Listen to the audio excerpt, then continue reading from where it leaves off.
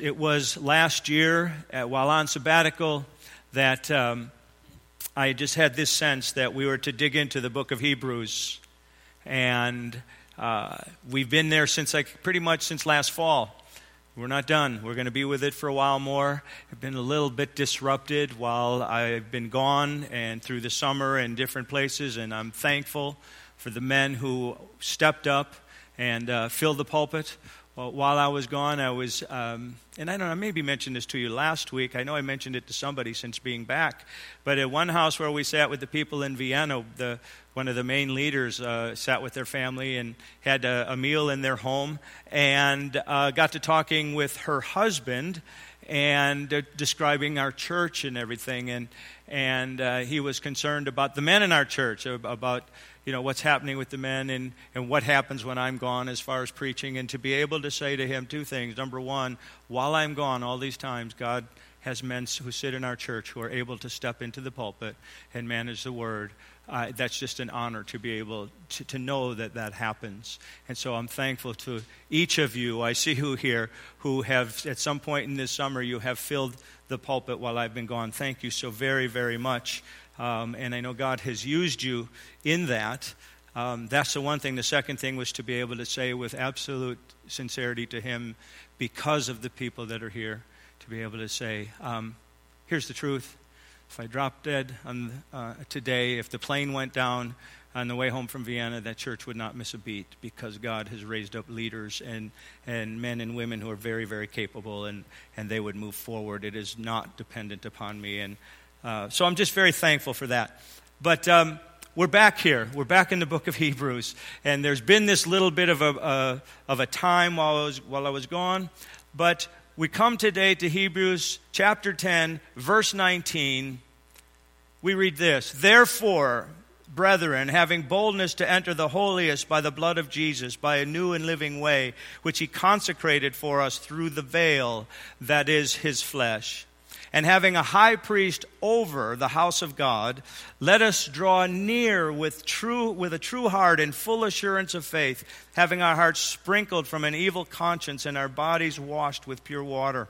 Let us hold fast the confession of our hope without wavering, for he who promised is faithful. And let us consider one another in order to stir up love and good works, not forsaking the assembling of ourselves together, as is the manner of some, but exhorting one another, and so much the more as you see the day approaching." Father, bless our time here. May your Spirit teach us, transform us into Christ's likeness as we contemplate your word. In Jesus' name, amen. Amen. And we have a group of men who are packing up camp right now. Some are already on the road. They're coming back from Trout Lake. It was another great week. And I was glad to have Evan there. He got to see it for his first time and build some relationships with our men and with some of the young people that are in his youth ministry. It was another good time. This is the kind of thing that happens at a place when men are together like this. Two things. One, we learned on this trip that Rick Smith is the magic man when it comes to ice cream. Somehow when Rick's around, people give ice cream away, all right? It happened again yesterday as we went to get our ice cream, and pretty soon this lady's wanting to give us extra ice cream. So we thank Rick for that, because it seems to work with him. But the other thing that happened is I was engaged in a conversation with one man, and I was going to be leaving shortly. And so just kind of wanted to get a few more minutes with him. And he said to me, "This has been wonderful." He said, "I needed this weekend." He said, "I actually was fading away. And after hearing these men and seeing them in the Word together and listening to them share their stories," he said, "I now know what I got to do when I get back. And I know that I've just become complacent in some things. And it's time to get back and take seriously these things that we've considered." That's just a wonderful thing that happens when men are together and they're in the Word together. And so I want to encourage you with that. And it was good. But one of the things that I heard also while there is we got to talking, I don't remember where the context was, we got to talking about cars, and somebody mentioned the the car that somebody has restored that sits along Highway 59 near Farm Fleet thing, and I kind of vaguely remembered it. And I said, is that car kind of black? And he said, well, it's black, but it's got kind of like this brownish, bronzish thing to it. And it's like, really, I could not picture it. I've driven by it how many times? So this morning I had to run to Thief River, and coming back, and I looked specifically for that vehicle because of this conversation. And sure enough, this car that I've driven by all these times, I now understand what he was talking about, the color on it that I never picked up because I'd become intentional. Become intentional to look at this and what exactly am I seeing here? Well, I had read and been, I don't know how many times I would have read the book of Hebrews by the time we came to preparing for this. Don't know how many times I'd been through these passages. But in becoming intentional now about, there's some things that I have to make sure I have under my belt here. So when we step into the pulpit and becoming intentional and looking at them, new things begin to become clear to me. We've been calling this series, the entire series, Timeless Certainties for Uncertain Times. And in the next, I hope, in the next few weeks, that will become clear to us again that the writer to the Hebrews is writing to a group of people not real certain about this commitment to Jesus Christ. Feels uncertain for them. But today, for the next 3 weeks, we've called this little section within here, we've titled it, 2 Get You 3. 2 Get You 3. See, there are 2 foundational things that we see here. And out of it, the writer is going to bring 3 applications very directly. One application about what should be happening internally, one application about our direct connection to the Lord, and another application about our relationship with each other. So structurally, we can see that. But there's something else that I have been referring to as we move through these last chapters, hoping you'd be patient with me as we dug into them. We spent a lot of weeks, and I referred to them as halfway through chapter 6 to about halfway through chapter 10. 4 chapters that are solid doctrine. There's no exhortation in them anywhere. Well, in looking carefully now, like seeing the color on that vehicle for the first time, I've come to understand something structurally. I've told you about those 4. I just want to throw in one other thing because we're going to move on from here, but I want you to see it. I hope it's the kind of thing that sticks with you. So when you're reading Hebrews for yourself, you go, oh, I see this. So I want you to think in terms of those 4 chapters, halfway through 6, halfway through 10, solid doctrine about Christ and his work on the cross and the new covenant. All doctrine. But prior to that, there's doctrine plus exhortation. And coming out of that, there's exhortation plus doctrine.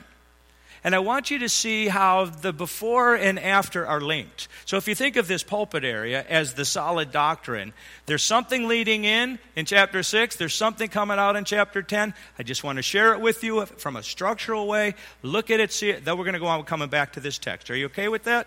So here's what I'd like to do. I'd like to back up just briefly to chapter 6, and I want to pick it up. This is just prior to breaking into the doctrine. So it's right where it connects here, if you will.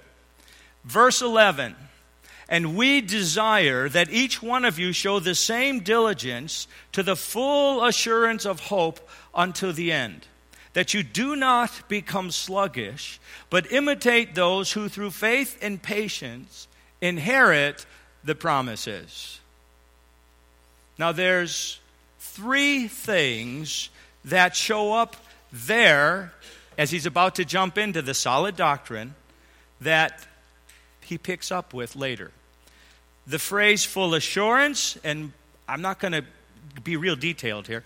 The phrase full assurance, the concept of faith and hope, full assurance in faith and hope that are ours to have in chapter 10. And then this idea he says here in verse 11, and don't become sluggish. Here he's going to encourage us to hold on, to walk with faith, to enter in, so that we don't let this thing go, because they're feeling some uncertain times and it'd be easy to let it go. So I'll let you explore those things more for yourselves, but where he connected to this is the same similar themes that he disconnects from as he moves on, because I want to then move on. Are you okay with that? Is that enough for you to search it out for yourselves? If I haven't made it clear, I'm just looking at a clock. I want to come back to chapter 10, verse 19 now, our text for today. We got up to here. We jumped over, we're now leaving. Therefore, brethren, having boldness to enter the holiest by the blood of Jesus, by the new and living way which he consecrated for us through the veil, that is his flesh, and having a high priest over the house of God. That's the two. Therefore, you've all heard it. When you see a therefore, you ask, what's it there for? What's it pointing back to? He says, therefore, and he gives us effectively a summary statement of everything he's been saying for the last 4 chapters. Therefore, brethren, having boldness to enter the holiest by the blood of Jesus. What does that mean? That we can now boldly come into the holiest. Remember what the holiest is? We looked at it. We had the kids up here one morning. And we said that with the tabernacle, there's the first part you enter into, and then there's the part that had the ark and the mercy seat on it. The priest went in there only once a year, and only after he'd done washings and all of these cleansings first. Okay, and outside of there was the altar of incense. There was a veil between the two. There was this altar of incense. And earlier we had read in those 4 chapters that this was indicating that the way into the Holy of Holies had not yet been made complete. For all those years, it hadn't been there. And now he says, having therefore boldness to enter the Holy of Holies by the blood of Jesus Christ. He's saying the way in has been made. Now there is a way in there. We can now enter freely into that. How can we do that? What happened? What changed that allows us to now enter freely into God's presence? Move in there where the high priest could only go once a year. The other priests could not go. By a new and living way, which he consecrated for us through the veil, that is his flesh.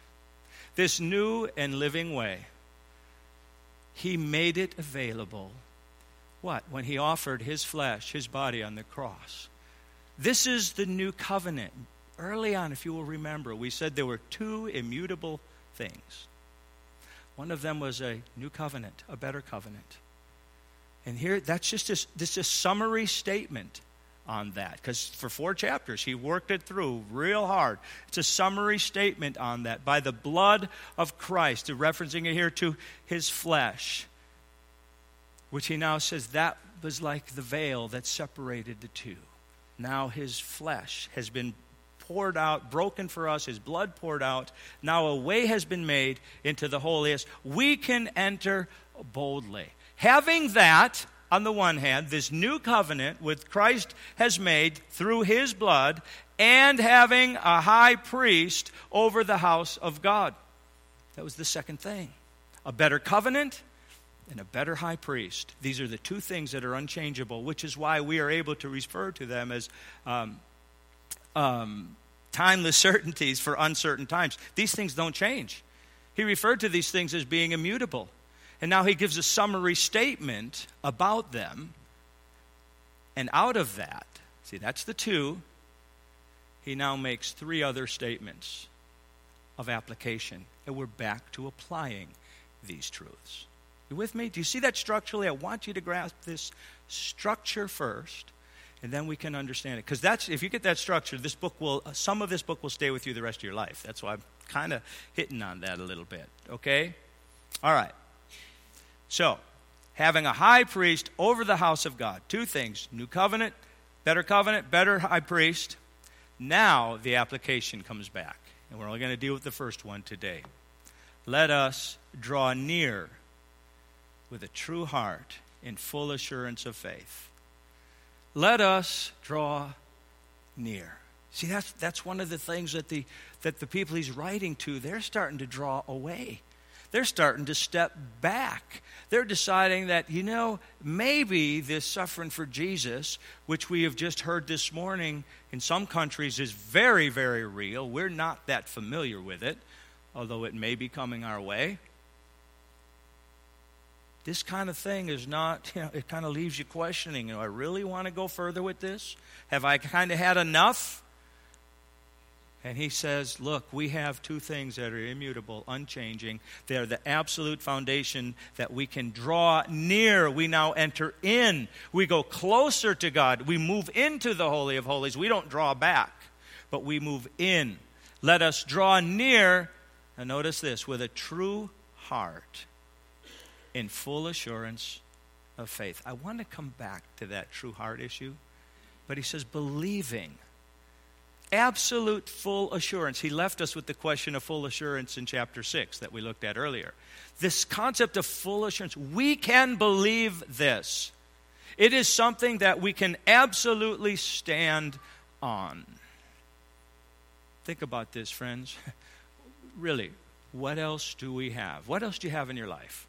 What do you have in your life that absolutely 100%, it's immutable, it will not change, it will always be there, it will always be true, and it will sustain you through every single thing in life, ultimately? What else do we have? Right, what do we have? We can get caught up in so many things and think this is where it is at. Whether it's our possessions, whether it's our wealth, whether it's a position that we have, something in the community, something where we work, something even within the church, our position within the church, if we feel like I'm an important person in my church. Being an important person in your church, God has a role for us there that isn't going to sustain you. We can't sustain anyone, we as people. We're going to let you down, right? What is it that does not change and is foundational? It is what we have in Jesus Christ. A new covenant, a better high priest. This we then can come to with a true heart and full assurance. And he says, having our hearts sprinkled from an evil conscience and our bodies washed with pure water. Well, what is that all about? What he's doing, he's picking up on the imagery of those 4 chapters we were just in. We're not going to recount them again. Go back and look at them. But those 4 chapters, and he's referring to what that old system was like. Because for the priests, and he had references, for the priests to do their ministry, for the high priest to do the once-a-year thing, what did they have to do? They had to go through all sorts of washings. They had to kill animals. They had to sprinkle blood. All of these things were just to prepare them to be able to do these earthly ministrations within the tabernacle. All of that had to take place. And yet none of it was effective to deal with their sin. It was just a covering until Christ came with the new covenant, the better high priest, who made a way into the Holy of Holies. But he says, here's what we need. It's not just this idea of we go through all of these physical things and boom, and it becomes very routine. We do it and kill the animals, sprinkle the water, all of this stuff, wash our hands, because there were basins there for washing. It's not that we just do that.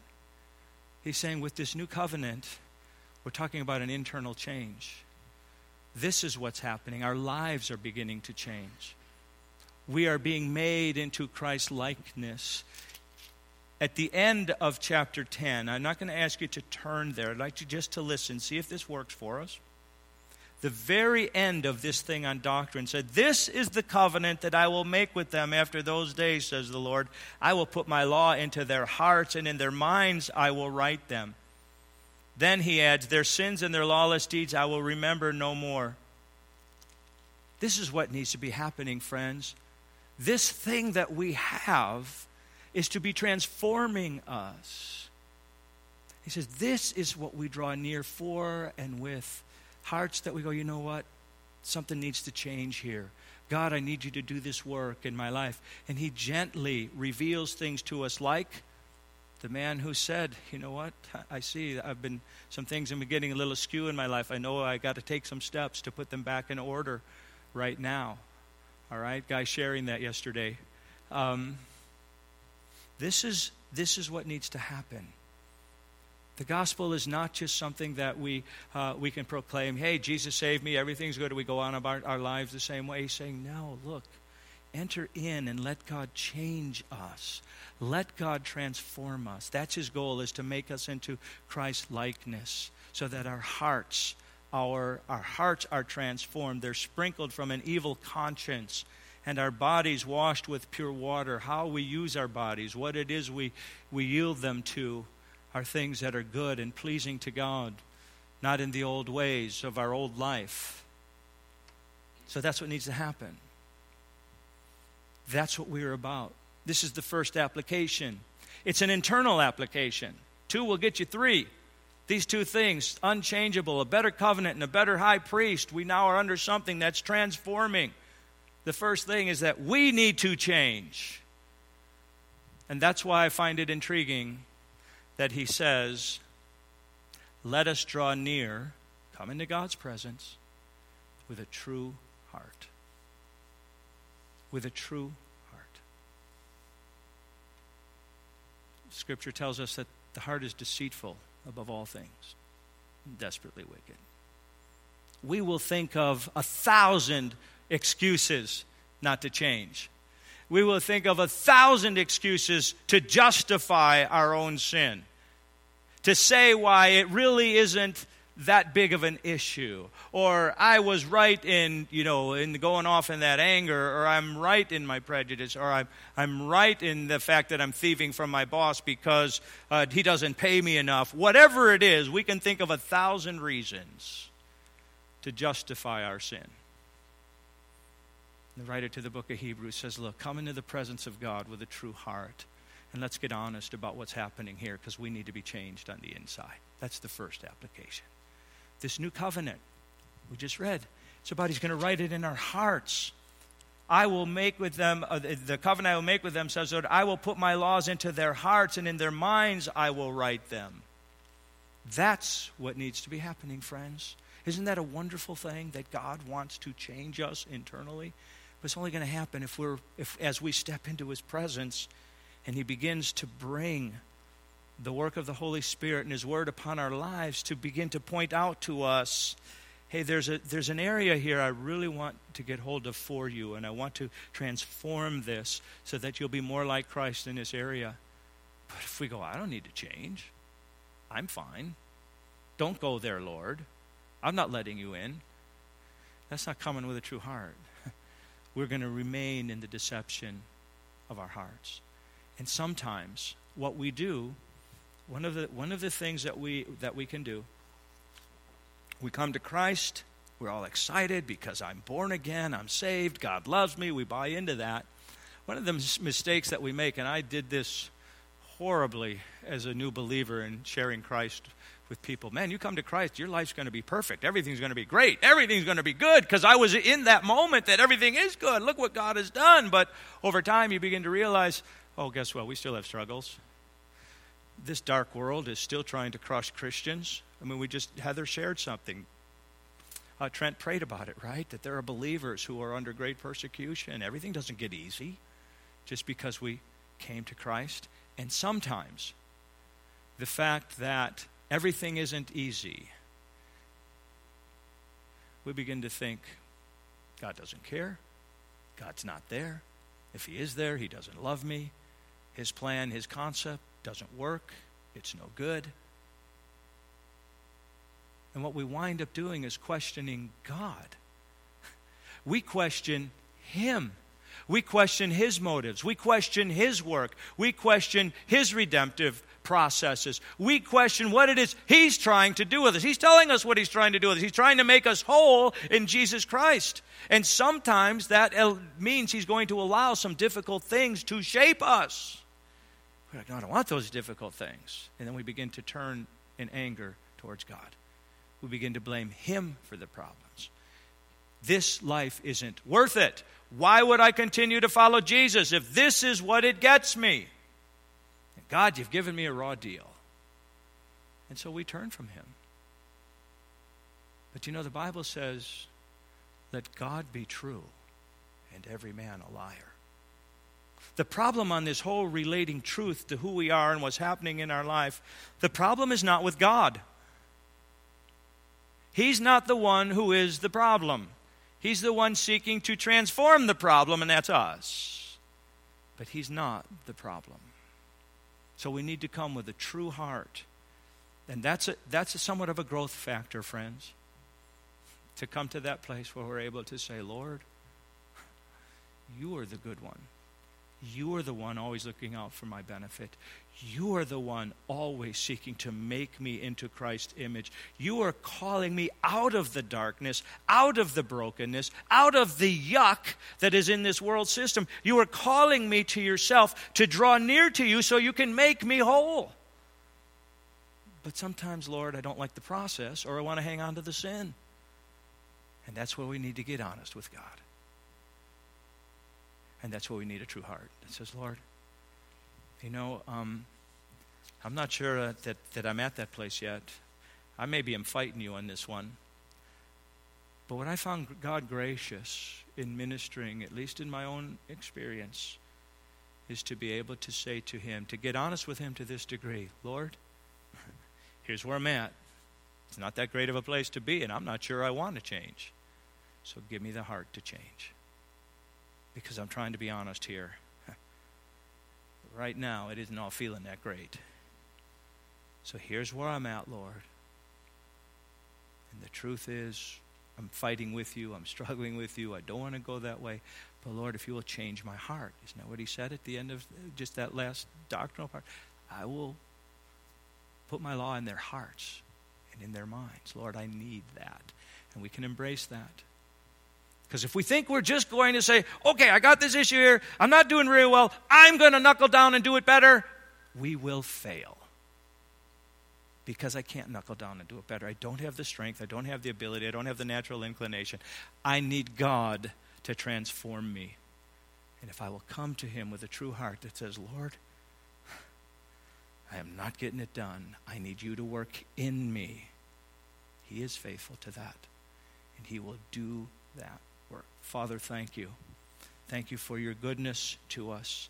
Thank You that You desire to call us to Yourself out of darkness and to transform us into the likeness of Jesus Christ. Thank You for this magnificent new covenant in His blood, through His flesh. The veil has been torn open. We can come into Your presence, Lord. We thank You for that. Thank You for this high priest who sits at Your right hand, who advocates on our behalf. Thank You for that blessing. These are unchangeable, Father. What needs to change is us. And Lord, give us the strength and the courage to be truthful with You and honest with You about what needs to change as You reveal that to us by Your Spirit and by Your word. And we'll yield ourselves to Your transforming work, we ask in Jesus' name. Amen.